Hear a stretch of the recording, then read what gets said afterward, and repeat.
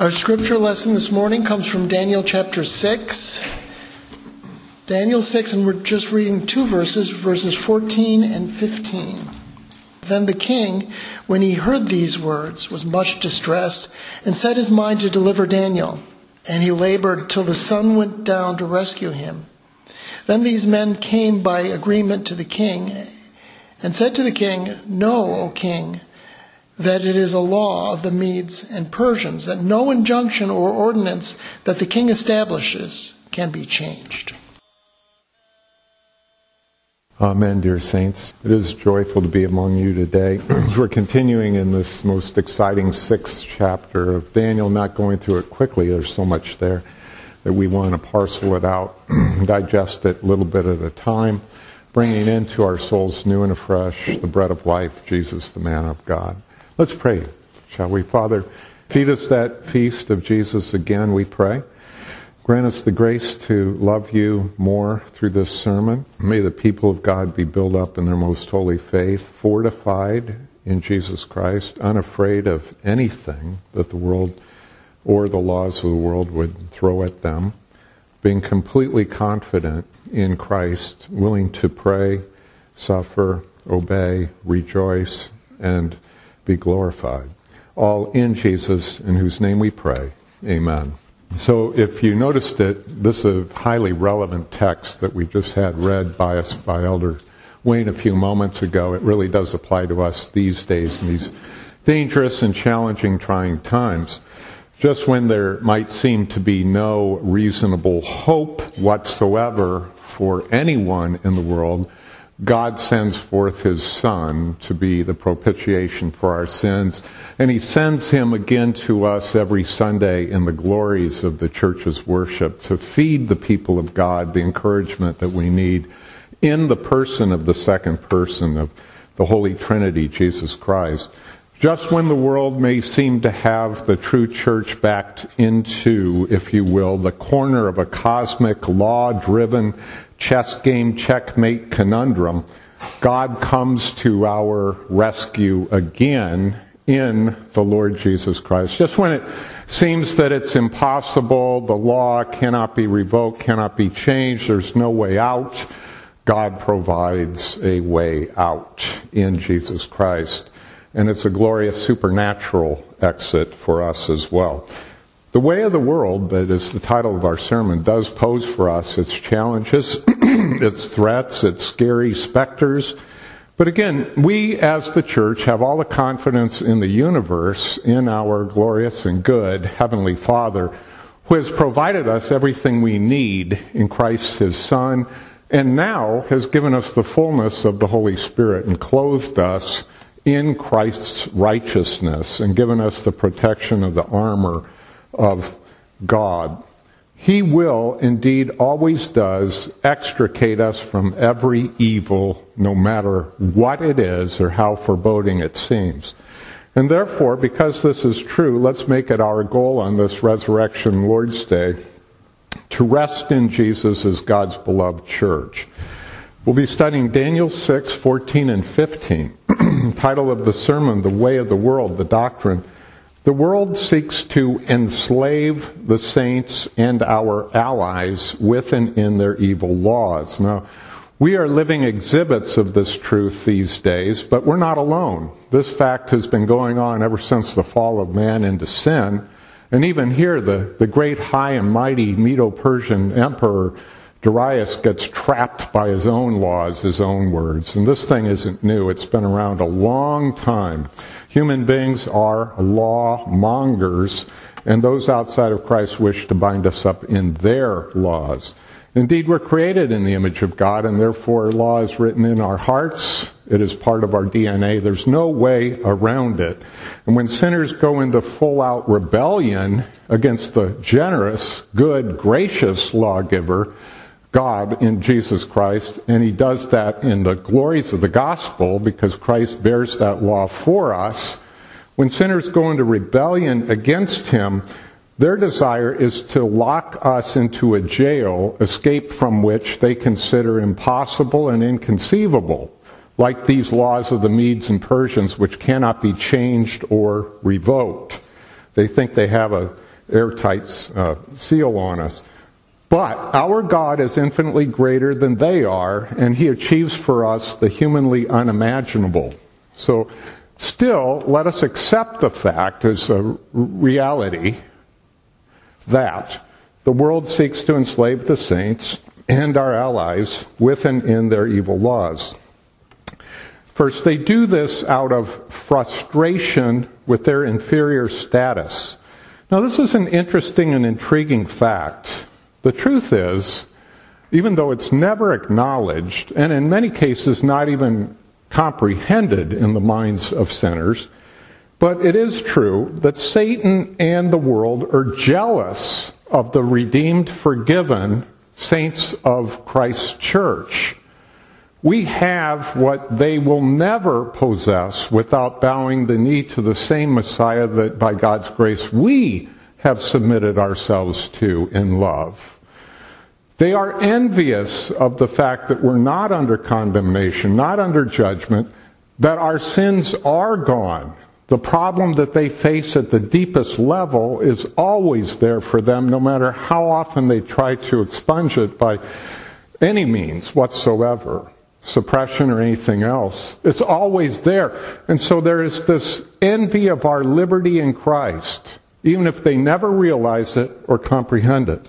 And when people get frustrated, that's when they start doing crazy things, weird things, even things that could turn out to their detriment. Like these bureaucrats in Medo-Persia weren't so stupid, probably, as to realize that if they trapped their king, that might have a bad consequence for them.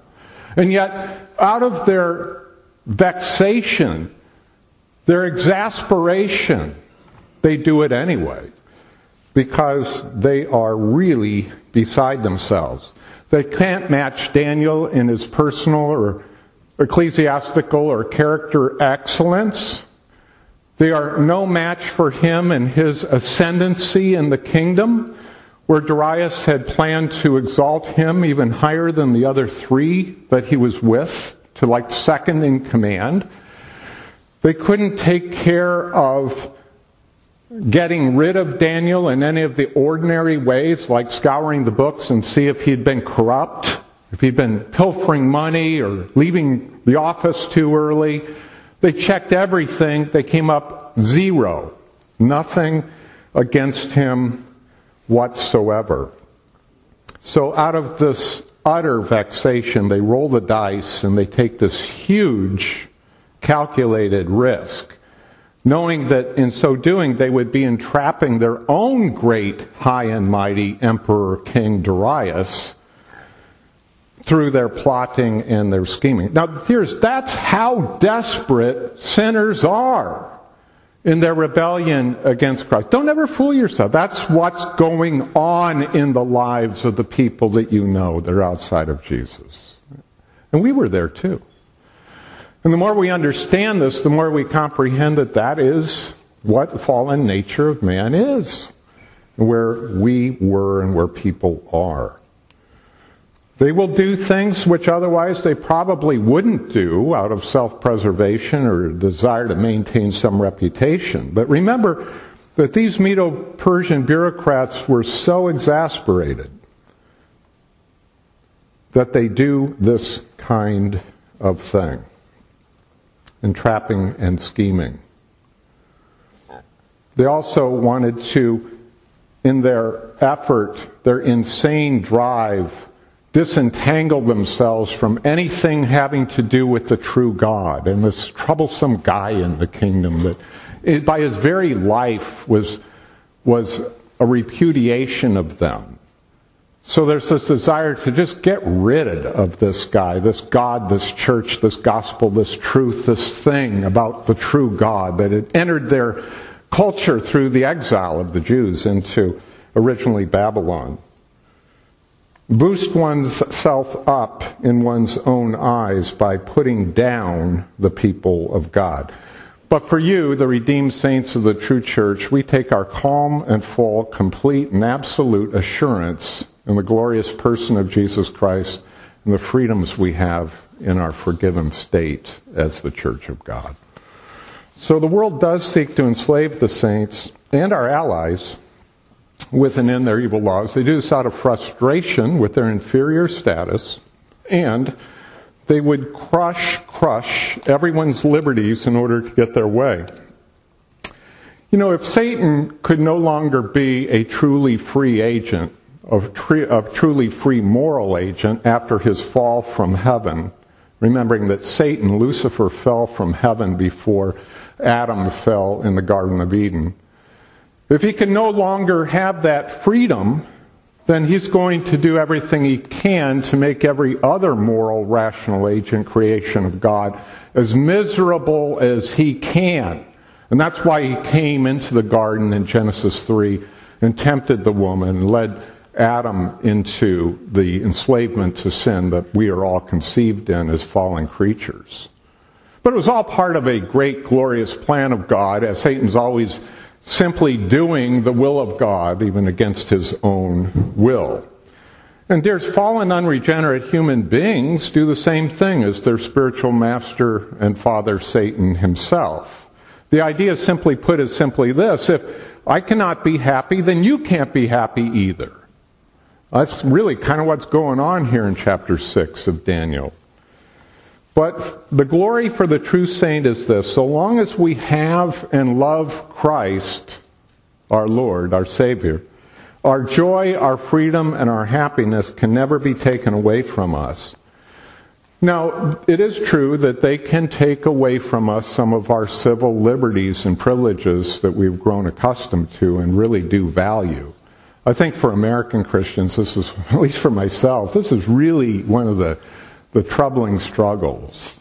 You know, we kind of live in this weird bubble of history where the church had this remarkable freedom. Not only ultimacy of freedom in Jesus, but even the residual freedoms of civil liberties and things like that, which they do and are taking away from us. But the most important things, and let's face it, that's not an easy thing, but think about it this way: the most important and valuable things they can never deprive us of. Those are ours forever and ever and ever upon our regeneration in this world as members of Christ and His church.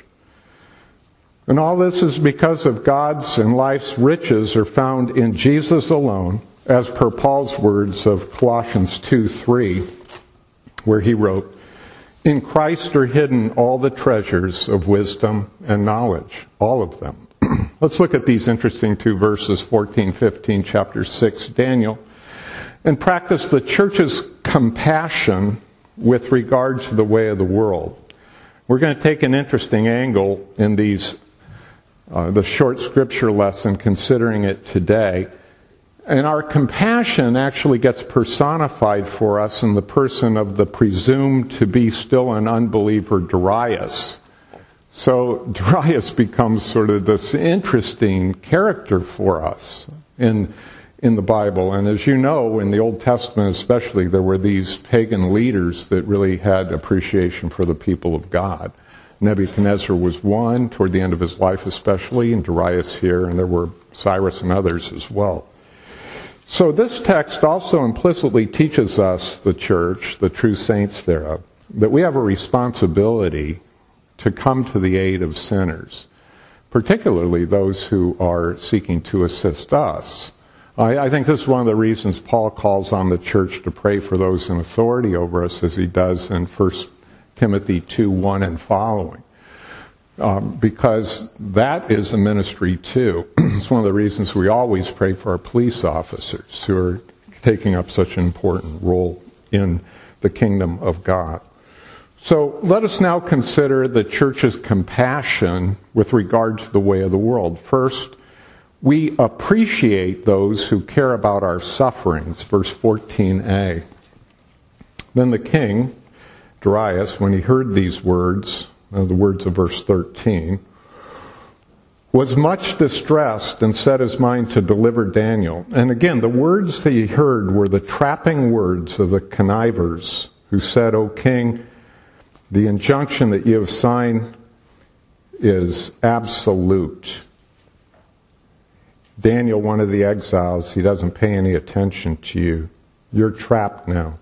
Now, the pagan King Darius here, I call him pagan at this point, we don't know otherwise, was very upset. But his main perturbation right here, at this point in his life and the drama and the story, is not with these awful subordinates of his in his administration, those bureaucrats that were spending all their time running around trying to trap Daniel rather than do their job.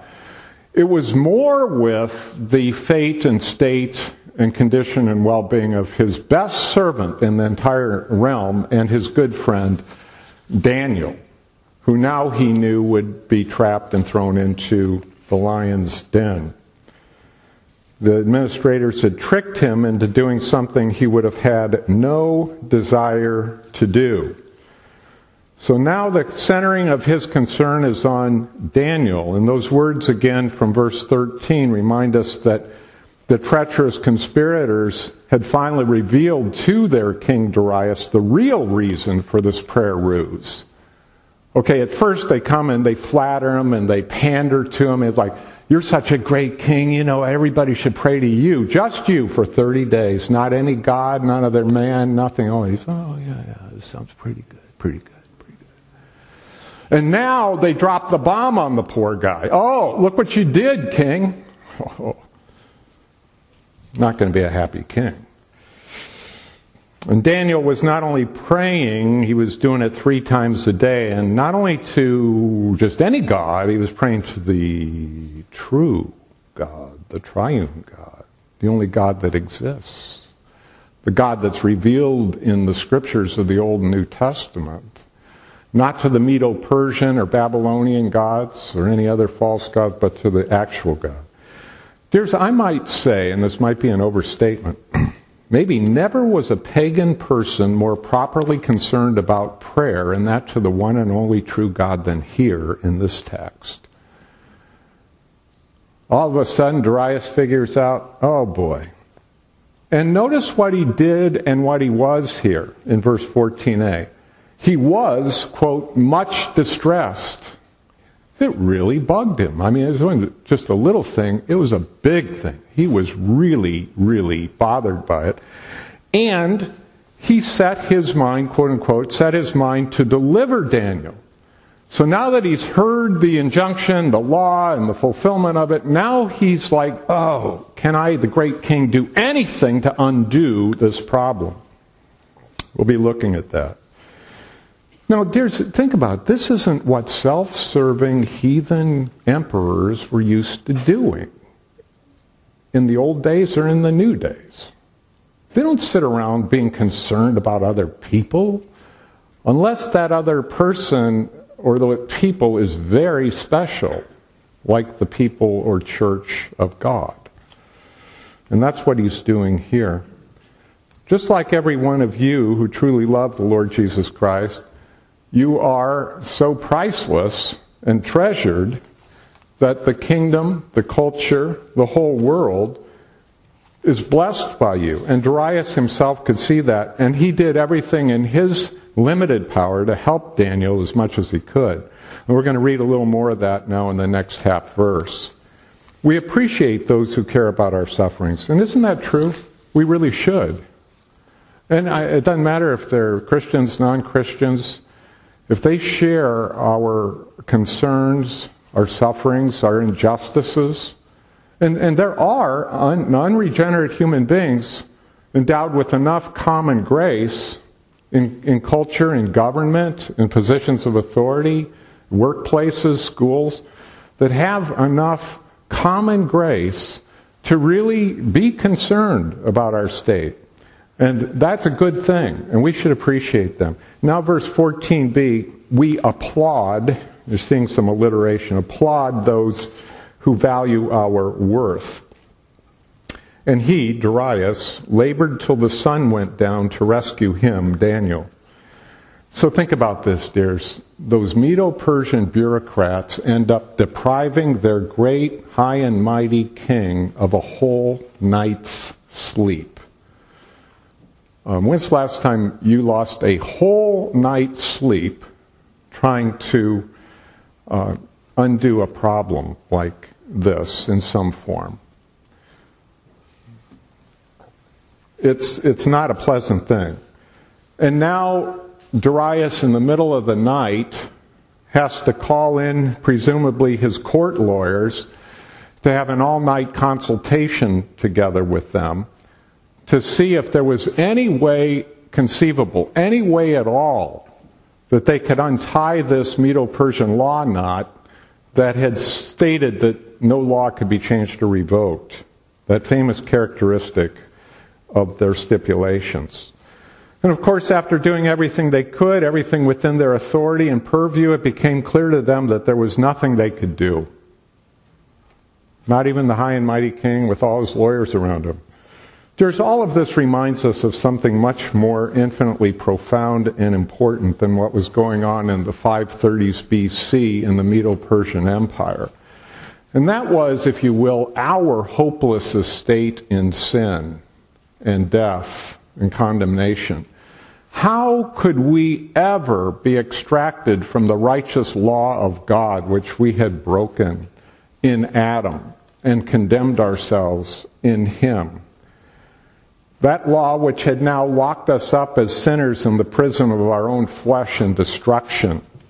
Well, the answer, dears, required the second person of the Holy Trinity to be incarnate, to become a human being, to come here, identify with us, live a perfect, sinless, law-keeping life, die on the cross for our sins, paying the penalty for our unrighteousness, totally bearing the punishment for us, substituting for us, atoning for us, propitiating the Father's righteous wrath against our sin by bearing it himself, and then imputing to us, our souls, his righteousness. His active righteousness in keeping the law, which we didn't, and Adam didn't, and his passive righteousness in bearing the penalty for us who did not keep the law and shedding his blood for us, and then applying that to our hearts. That's how great and glorious this gospel is. You could argue that there was no way out, and the angels couldn't figure it out. No one could figure it out, but God and the eternal counsels of the Holy Trinity had already figured it all out. In light of that, any problem that we might have that seems just absolutely impossible, inconceivable.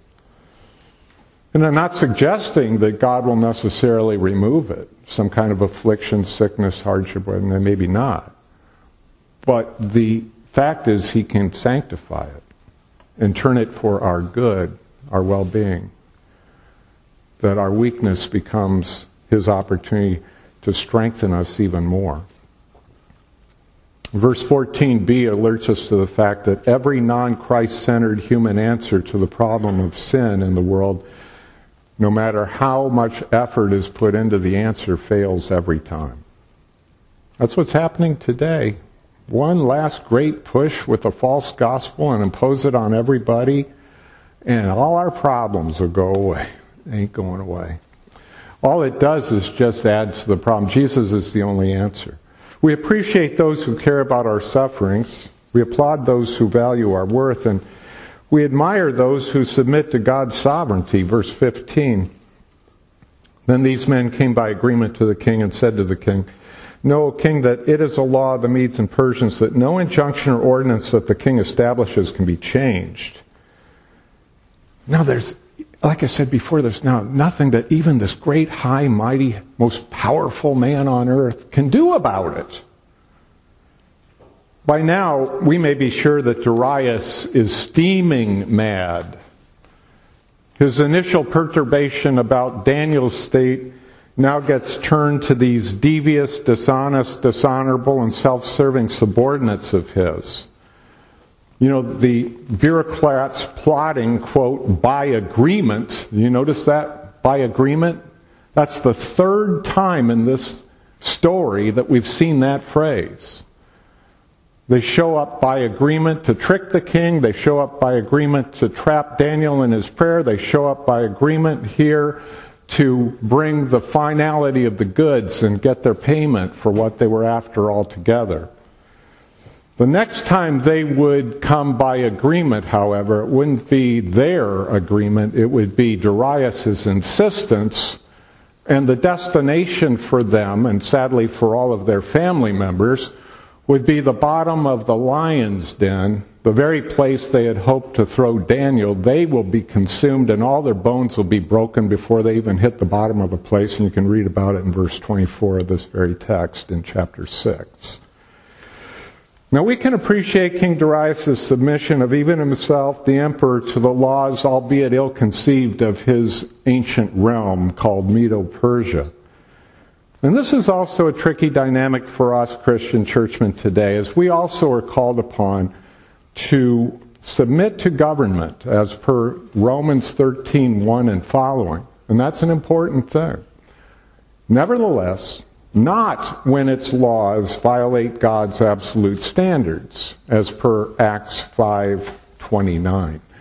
Let's do a little more application this morning and understand why the true church need never fear the way of the world. Even as the world seeks to convince itself that it has finally, after many millennia, conquered Christ and His church, we know, of course, that it has in fact not achieved that goal. And the main thing for us to do is to keep the big picture in mind. Keep a historical context. Last week I reminded you that every eventuality in the entire history of the world, even the fallen world, has resulted in the benefit, furtherment, and goodness for the church, as per Romans 8:28. All things work together for good to those called according to God and for His purpose. All things work together for good. The gospel assures us that Christ has won the victory.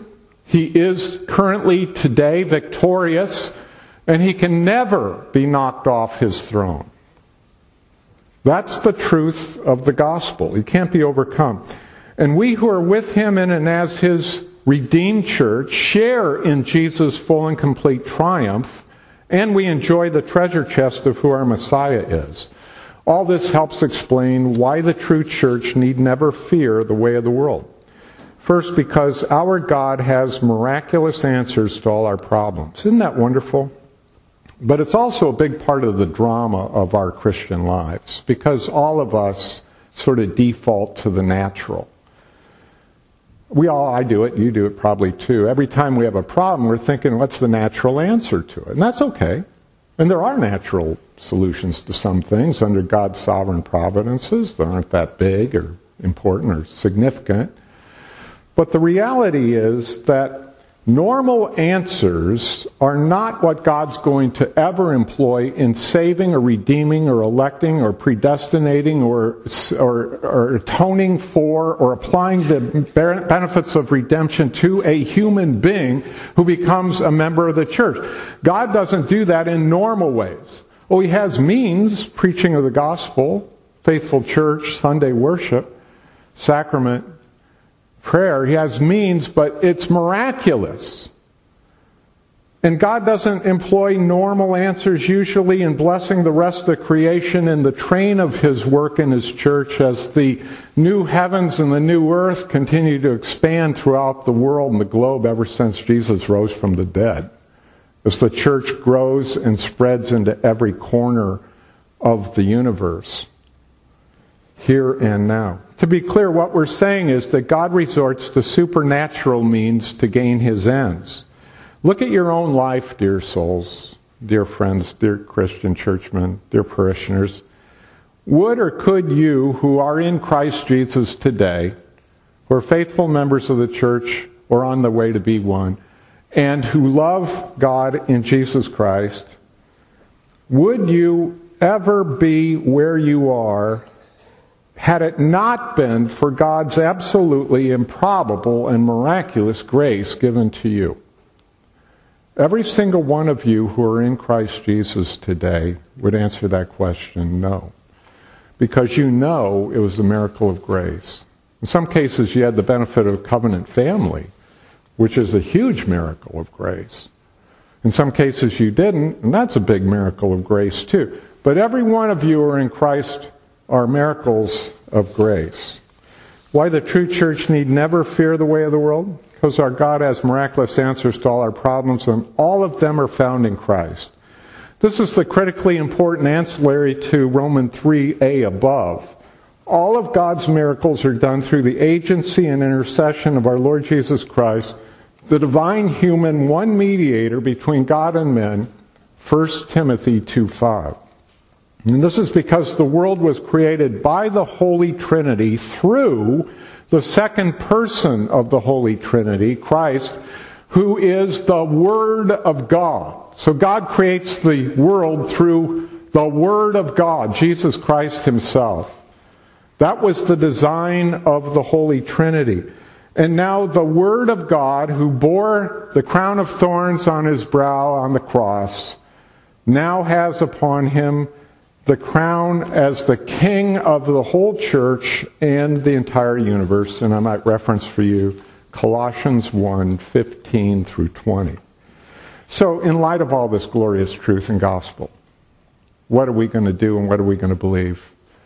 Where are we going to put most of our thought, our heart, our soul? In the news of the day, which can be appropriate to know and look at, or in the Christ of the gospel, who always is, always was, always will be, the glorious Lord and King? How are we going to handle our troubles and trials, which we really do have and we really have to face, and those that confront the rest of the world? Should we wring our hands in fear? Should we be all scared and worried and heading for the hills like a lot of people are, at least symbolically? No, we shouldn't do that. We should trust Christ. We should live confident, childlike lives of faith in God through our Lord Jesus Christ. And we should recognize that Christ's cross assures us, the elect church of the Redeemer, that all our sins are forgiven. And Christ's resurrection assures us that we have triumphed with him. We're raised up with him. We're more than conquerors through him. Romans 8:37. His victory is ours. We possess our victory in him. Beloved, the way of the world is devious, slippery, sly, manipulative, and otherwise impossible for us to overcome on our own. It is.